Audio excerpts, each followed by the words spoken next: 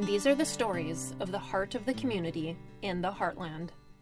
This series brings to life the oral histories of journalists in North and South Dakota, newspaper legends who devoted their lives to covering their rural communities.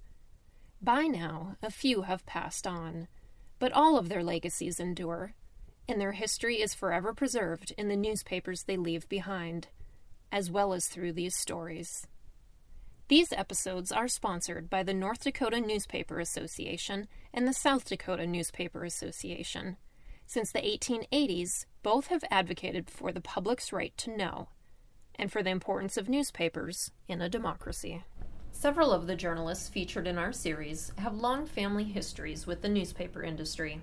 In this episode, we explore the early influences on our journalists and what the news industry was like decades ago. We begin with Jane Brandt, who had no intention of working in the newspaper business.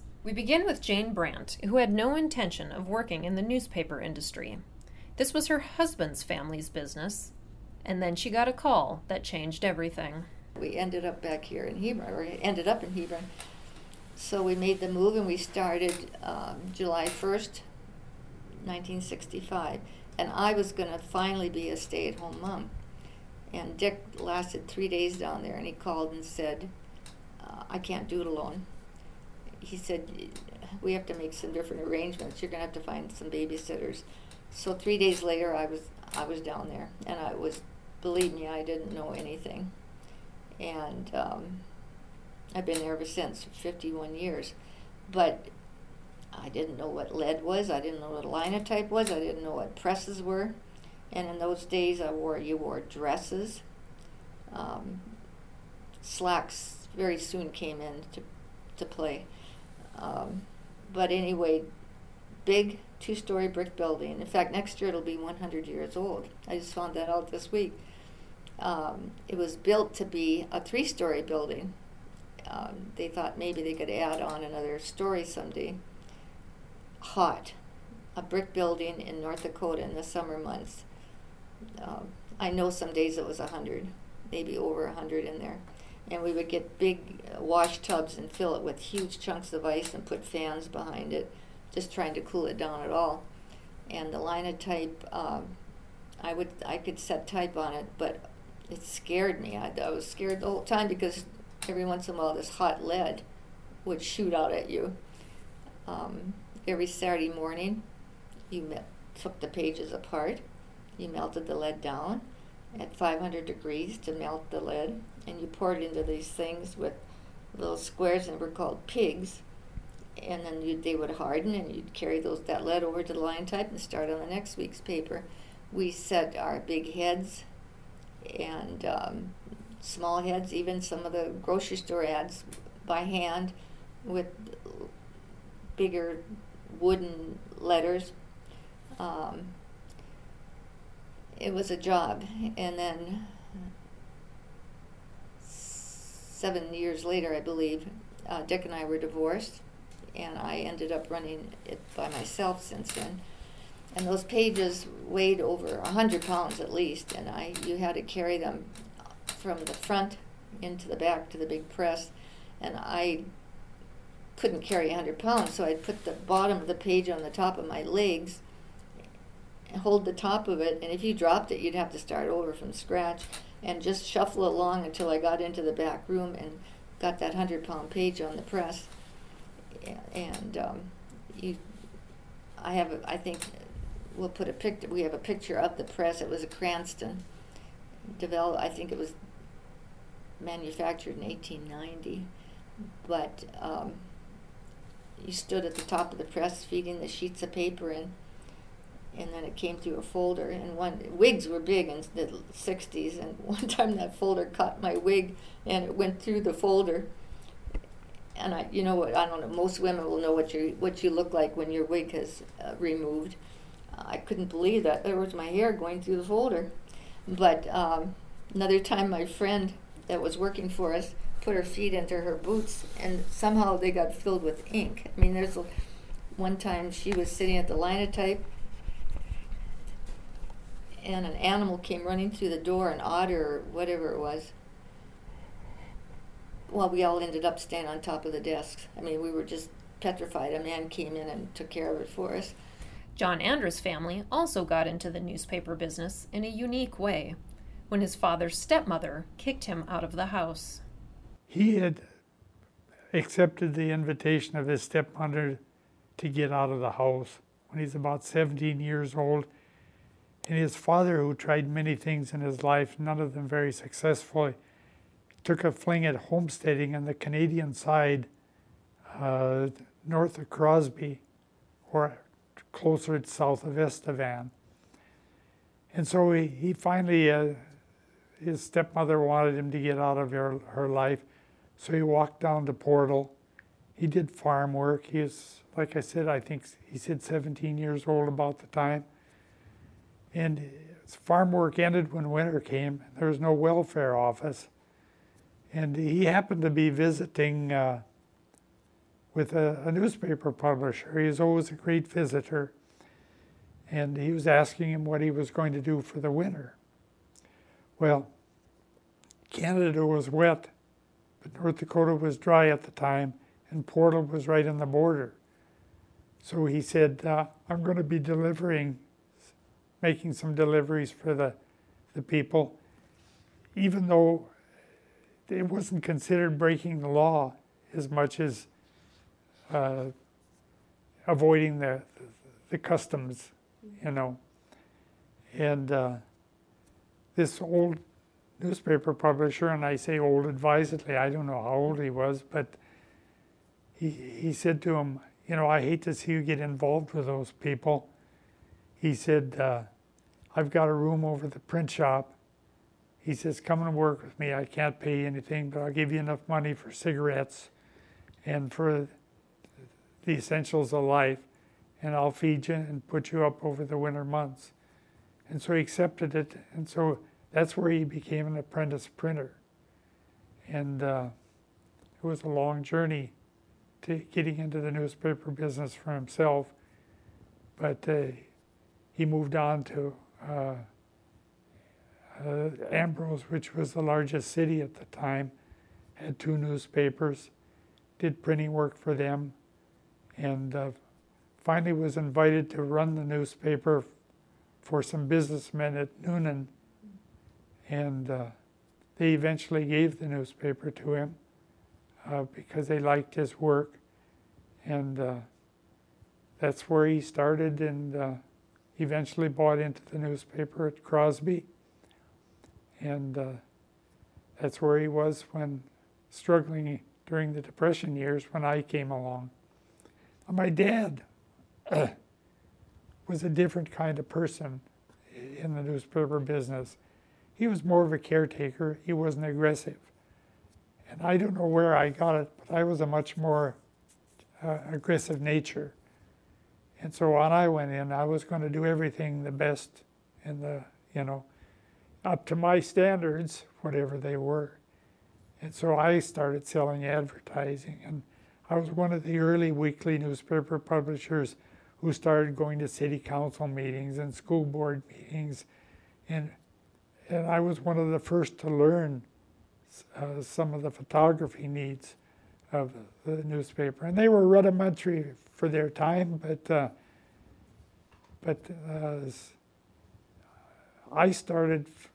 I went into the business with him on a salary, and I had a good propensity for selling advertising and making money, and part of it was just due to it was the right time. It was the post-World War II years, and expansion was coming on, and the town was growing and successful. The business district was, and I think I was pretty entrepreneurial, and so I was successful from the beginning financially, as well as I think I always felt I put out a good newspaper product for my time. Unable to do anything near like they can do today, but most news came through the door. Very few, if any, weekly newspapers had reporters. the staff was all printing staff, production staff. Might have a secretary. We would hire people to write local news notes at maybe 50 cents a week. As the first time I hired a secretary fairly early in my career to help with writing a few stories. But when I started in the business, I literally did it all. I took the pictures. I sold the ads. I wrote the news, whatever was written.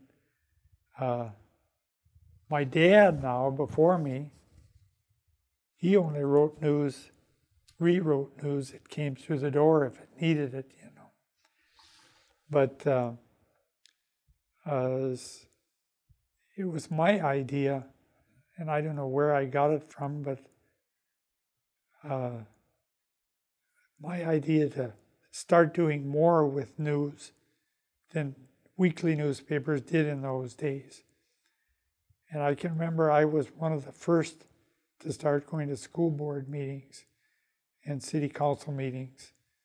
And I had a few publishers when we go to newspaper conventions. I always loved to go to newspaper conventions. I love being around newspaper people all my life. I always thought they were a special breed. But they too were mostly printers in those days, with varying degrees of journalistic skills or abilities. And a few of them I remember, a couple of them I remember mocking me that I went to school board meetings, city council meetings, I didn't have enough to do or something. But I was really driven. I mean, when I say full-time work, I don't mean 9 to 5. I mean, if I wasn't going to an important meeting, or I was always a town booster, active in town activities, I was active in JCs, I was gone every night. My poor wife had to rear our children, and I was lucky I had a remarkable wife, because she ran the household, and that was by a decision early on. She liked to do it, and I wanted to do it because I was totally gone most of the time.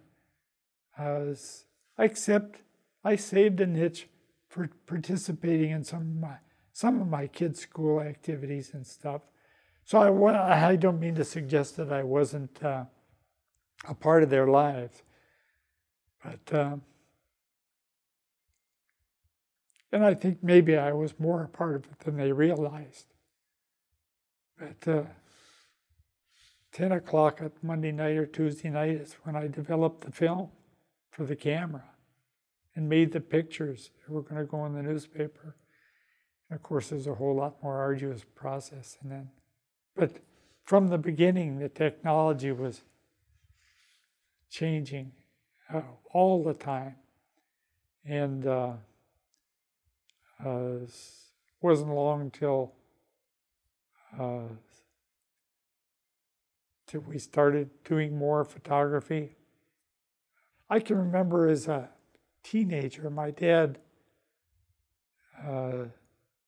he took me to newspaper conventions. The first one I went to was after my sophomore year.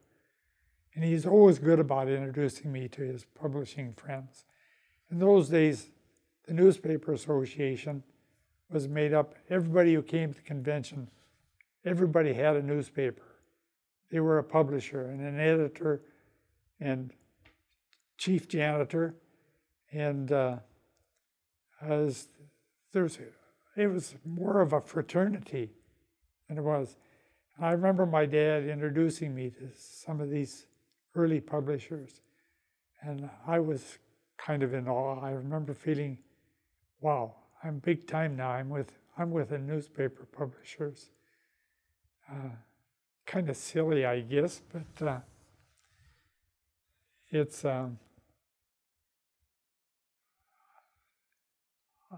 I guess I was self-directed to do this. I think I've never really contemplated this a great deal, but I think from the outset, I was a believer that this is what I was born to do.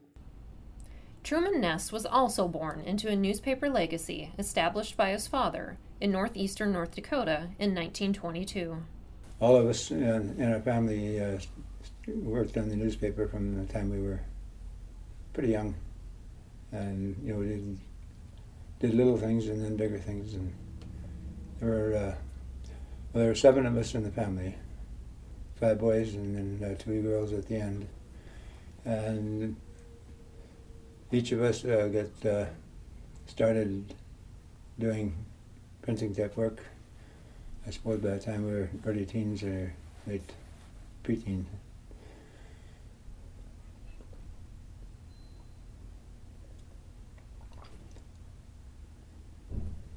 And so we learned work, from the time we were pretty young. We were never, made to do hard work, but we were on the job a lot. It was a dirty job that sometimes left a mark. Yeah, and fingernails are hard to keep clean because they're the ink that always get on the end of the nail and stuff. And one of the things that we all, I guess, ended up doing, they're making casts of, like what they did with pictures at that time. The pictures, the people, and ads and that the companies would send would be in a kind of a mold, and you put that in this setup, poured melted lead on it. And so by the time we got through high school, we had a lot of little burns on our arms and fingers and things. Bob Lind is best known for his work at the Fargo Forum, but back in the 1960s, he had his own share of experience working for the weekly newspaper in Larimore, North Dakota, a town of about 1,700 people at the time. Eventually, the long hours and business side of the industry became too much. I don't think I'm going to make it all the way, spend the rest of my life here. I don't think I can do it for my family. So I just remember, I remember this. I liked the Forum. I took the Forum and my wife and I, we liked Fargo. I mean, we liked other towns too, but if we ever, the rare times we had a chance to get away, like for a weekend, a big deal for us was to go to Fargo. And we liked the town, and I liked the paper. So I just remember one time, spur of the moment, I rattled off a letter to the Forum and said, any possibility you'd have a job for me. And nowadays they tell you the right way to have a resume. You do so and so. You list your jobs you've had and people who could give you recommendations. This was. I remember I wrote and said, "Hey, I'll just an informal letter like I'm talking." I said, "Hey, I'll dump baskets. I'll do anything. Whatever you want to do. Whatever. I'd be interested in a job." Well, a day or so later, I got a phone call from Lloyd Sveen, who was the managing editor. I think it was the title at the Forum. He said, "Yeah, come on down." So we went down and talked to him. And I told him I'd never worked a day in a daily newspaper, no clue. He said, "Oh, that's okay." And he said, we want to hire you. Well, I said, great. I said, I got to sell my paper first, Okay, he said, you go sell it. When you get sold, come. Well, I tried to sell the paper. We got an agent or some guy who does this kind of thing. And the Larimore Pioneer was not a hot property. It wasn't selling. It went on. And every once in a while, Lloyd would, or from the forum, would call up and say, "How you doing?" I'd say, "Well, it's okay." And I remember one time, it was well over a year. I called them and I said, "You still, no problem. We got a job for you. Well, Terry, it took 2 years to sell the paper. Finally, after 2 years, it got sold. Boy, I called them up, and I said, "They come on down," and they hired me. His future boss, Bill Marseille Sr., also didn't initially intend to work for the Forum. And then his father-in-law, Norman D. Black Jr., from the legendary Black family, brought him into the family legacy. I had a good job in Minneapolis, and Norm, when he asked me to come up here, there were no guarantees, no promises. He said, "Go to work in the advertising department and see what happens next." So we did, and just one thing led to another, and this vacancies opened up in the company. I had the opportunity to move into them, and that's how I worked my way through the whole company. The advertising industry of the early 1960s was legendary in its own right. Well, it was a no-brainer. The newspapers were an unregulated utility. So the advertising staff would come in the morning, and Jim Black was the ad director, and he insisted that everybody in the staff read the newspaper, particularly all of the ads, and then the content as well. So you'd go out and make on your sales calls, you could talk intelligently about what was going on in the world. So they'd read the newspaper every morning, and at 10 o'clock they'd all move out and end up at some coffee shop and drink coffee for half an hour. So, you think about it now and the competition and how it's changed. It really was not much of a job, and in terms of competitiveness, there wasn't any competition. And if you got a job at Forum or a newspaper, you really had it made. So the biggest decisions that we'd have to make each week was not how many ads we were going to get in. Maybe we'll have room for you this week. If not, come back next week. What a way to treat customers. But where would the biggest advertiser, the two largest department store advertisers, which one would be on page 3 on Sunday? What a problem, huh? We used to say, they said in the business that newspapers in those days, they take a wheelbarrow down the middle of Main Street and they'll throw all the money in. You probably heard this. At the end of Main Street, they'd go into the bank and deposit it all in the bank. Well, it wasn't quite that easy, but it was a different ballgame. Early in his career, Marseille felt the pressure of living up to his in-laws' legacy.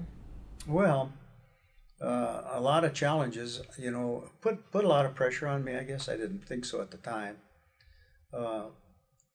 But I couldn't really be friendly with the other employees. It was kind of a different situation. So we had to watch that aspect of it.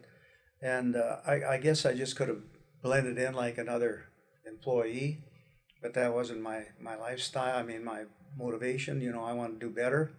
I had to prove something, I think, to myself first, and then to Norm and Margaret Jane and Jane too. So I worked hard. I came early and I stayed late, and I didn't goof off. I worked hard. I had no idea what this company was all about when I started in the ad department. I hadn't heard of the Blacks, for crying out loud. And then as I started working for the company, I said, "Holy man, this is a big deal, and it could be bigger." So it took a while for that to click in. And you know what, Terry? I think it really clicked in when we started expanding the company. Then we realized how dynamic this company could be, with the potential that we had to grow it financially, and because of the human resource element that we had involved, really good people who could do it. That's when I finally figured out, boy, we've got a tiger by the tail here. Roger Bailey's father, Morris, started their family legacy in the newspaper business in Minnesota in the mid-1950s. In 1955, he and my mother purchased the newspaper in Bertha, Minnesota, a small weekly newspaper, and I went to work immediately because I found it interesting, I think, and because my parents were depending on me and my next oldest brother to help in that endeavor. And we didn't do anything very glamorous at the start, but we did the little things that we could to help. Cleaning, sweeping the floors. Didn't take long for us to learn how to throw back type into the California job cases. This was a letterpress newspaper, of course, 1955. And we didn't do anything very intricate at the start, but I do have a photo that was taken of me when I was 12 years old running a CNP job press. So I did get some activity of some magnitude, some importance. My parents were very supportive and as I mentioned, hardworking people. So hard, in fact, that when they purchased this newspaper in Bertha, Minnesota, we lived in an apartment in the back of the newspaper office, which was not a highly unusual circumstance back in those days. The drawback that was obvious was that my parents spent too much time in the front part of the building operating the newspaper and perhaps not as much in the back in their home life. But they were still caring parents, and they never missed a concert in school. They never missed a basketball game. They were with us. We never felt neglected at all. So it was good. Weekly newspapering in the 50s and 60s was quite passive. He wrote a column every week. Editorials were infrequent. We lived in a small community, and that sheds kind of a different light on that aspect of newspapering. But when an issue came up in the community that he deemed relevant, he wrote editorials, but he was an extremely fair man. And it was never an editorial that was demeaning. It was never an editorial that was demanding. It was an editorial that explored options on a particular question that might have come up in the community.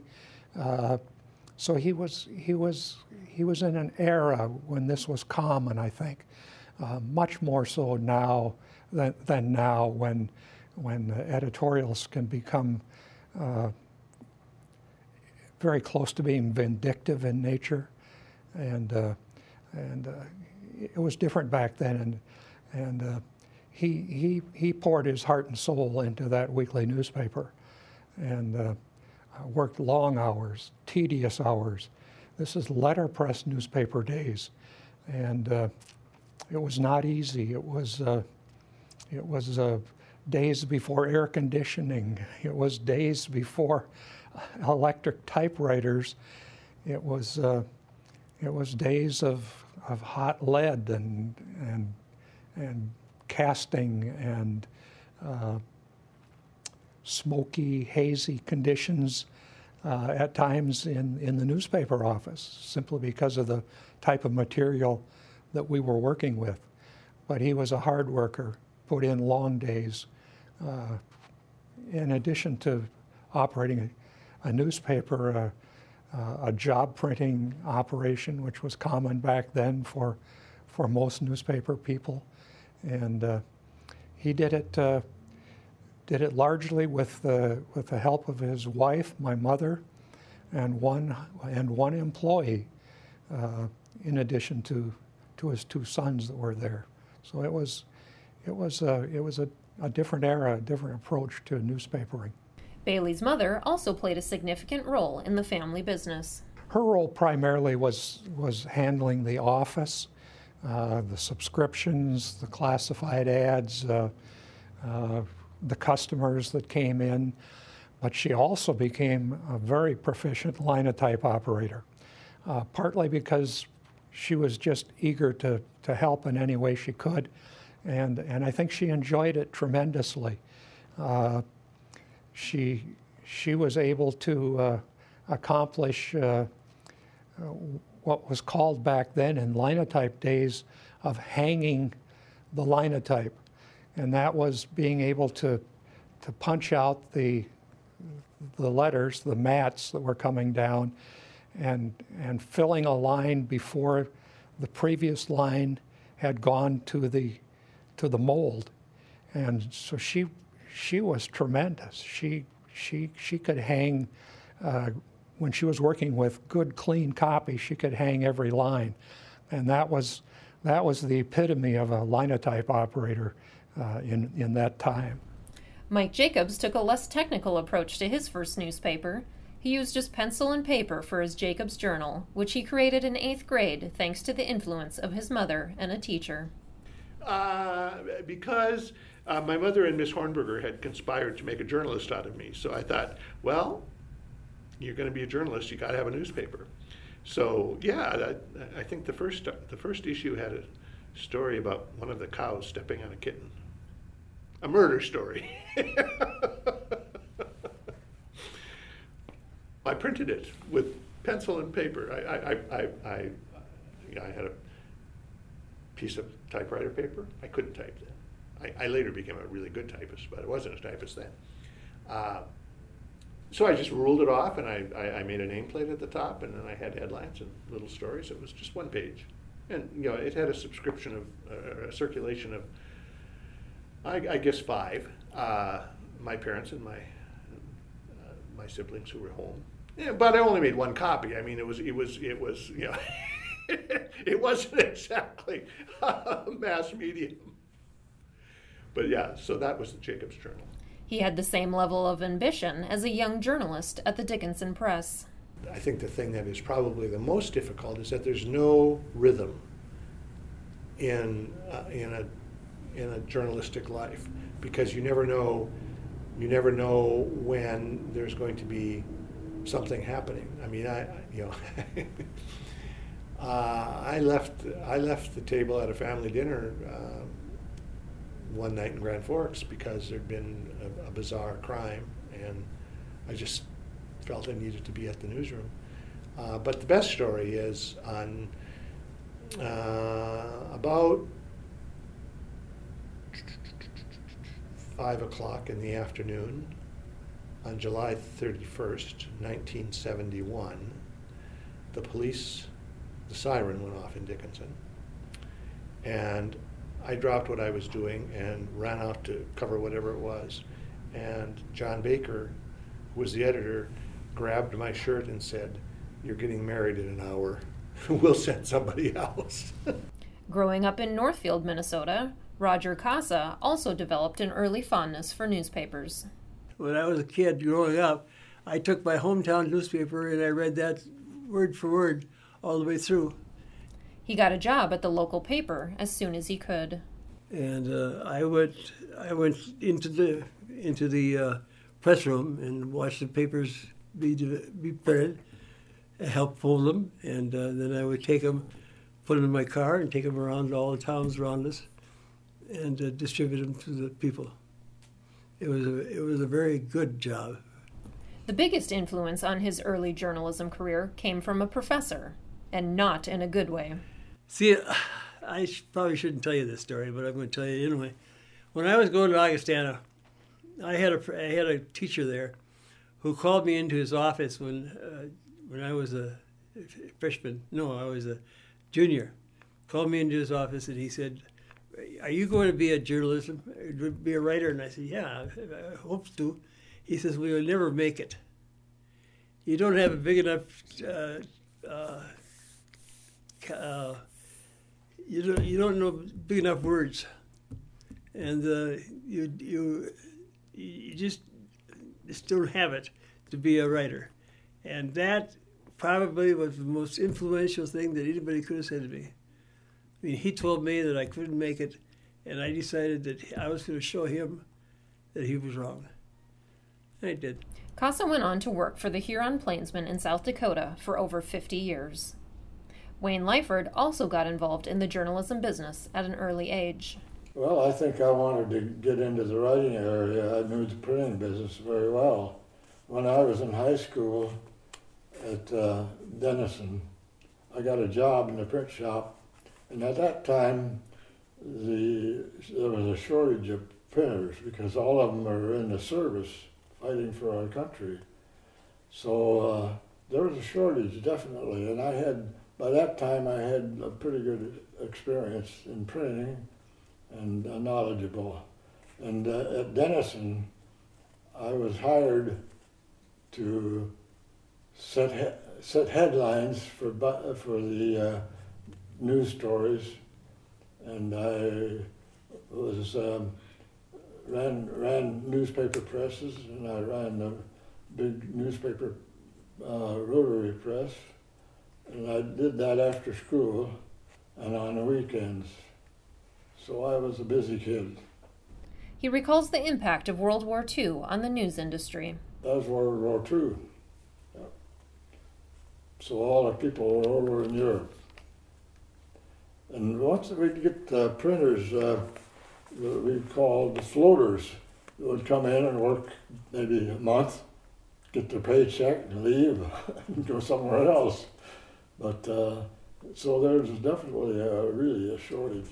Dick Lee also remembered the impact of World War II. I was born in 1934, so I was about 7 or 8 during World War II. And my dad established a national reputation because he sent the newspaper to all 500 or 600 people who were in the service, all drafted, of course, and in many of the theaters of war. He sent the newspaper to all of those people every week. And not all newspapers did that, and very few newspapers did that. So those people saw my dad as a way for them to communicate with the community.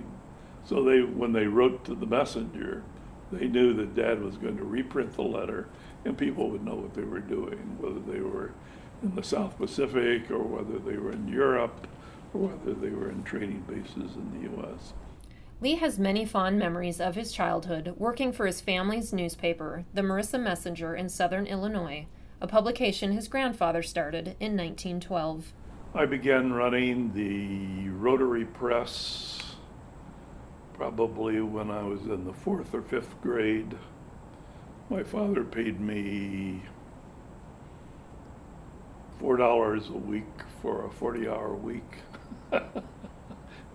Sweeping floors, doing press work,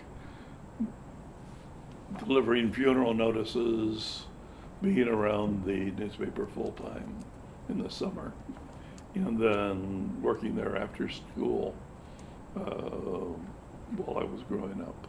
Enjoyed it, loved it. There's something special about working with your father, and particularly working with your father when not only was he the editor, because in a weekly newspaper of that time, you worked in the front shop, you worked in the back shop, and he did press work as well, and so it was a lot of working with hands as well as working with minds, and so it was really a lot of fun working with my dad. Most of the time, probably, but not all the time. I envied kids who were making more money picking apples, but it obviously, working for my dad paid for my education.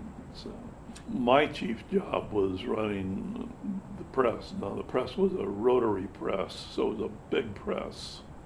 And I would turn the press on and off, but it was an open switchboard that carried 440 volts.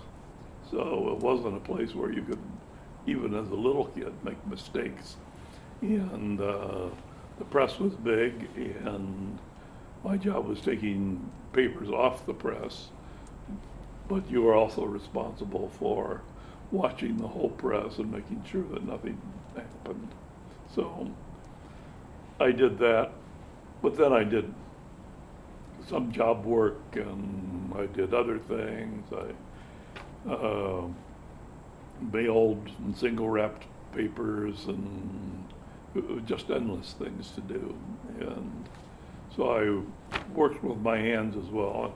And then as I grew up, one of the things my dad did, and I kind of joked because I don't remember my father's pants ever being completely clean because they were splattered with lead from casting plates that went on the press. And so when I grew up big enough to handle a plate which was about 40 pounds, then I began to do that too. And I also cast the ads and things like that we used for the newspaper. So I just did it. I mean, it was just something you did, and it was, as I look back, it was a special era of newspapering because that era is completely gone. It's all on the computer screen now, but then it was all with hands. Verlin Hofer's father also had a tremendous influence on the news industry. Edward Hofer got his first job in newspapers when he was 14 and remained committed his entire life. But he was a workaholic, there's no doubt about that. I don't know how he managed as well as he did. It's always been a mystery to me. I went back and looked at some of his old ledgers. And I thought, how did he provide for us? How did he buy a home? He all drove a good car. I just couldn't figure it out. I doubt if I could have done it. But so he was died an old newspaper person, and he just absolutely wasn't going to give up. He still came down to the shop when he was 90 years old, and he passed away when he was 94. But he never gave up. The same work ethic was instilled in Verlin Hofer when he was growing up and helping at the paper. Well, I think it's fair to say they expected me to be on the job. And so I usually was. But we had a lot of fun. And the work just seemed to be taken for granted. Wasn't much time off, that's for sure. 6 days a week, every week. 6 days a week, and Wednesdays until midnight. Get that paper out. Today, the newspaper industry complains about the internet and social media. But back in the day, there were other foes. And of course, one thing that really just irked small town editors back then was radio. Oh, that's terrible. Don't spend any money on radio advertising. And shoppers. Shopper news, little things they call shoppers, hello advertising. Those were taboo too. No, just couldn't say anything bad enough about them. So that was the environment back 60, 70 years ago. For the Dakota Journalist Podcast, I'm Terry Finneman, with sound editing by Savannah Wakefield. And these are the stories of the heart of the community in the Heartland.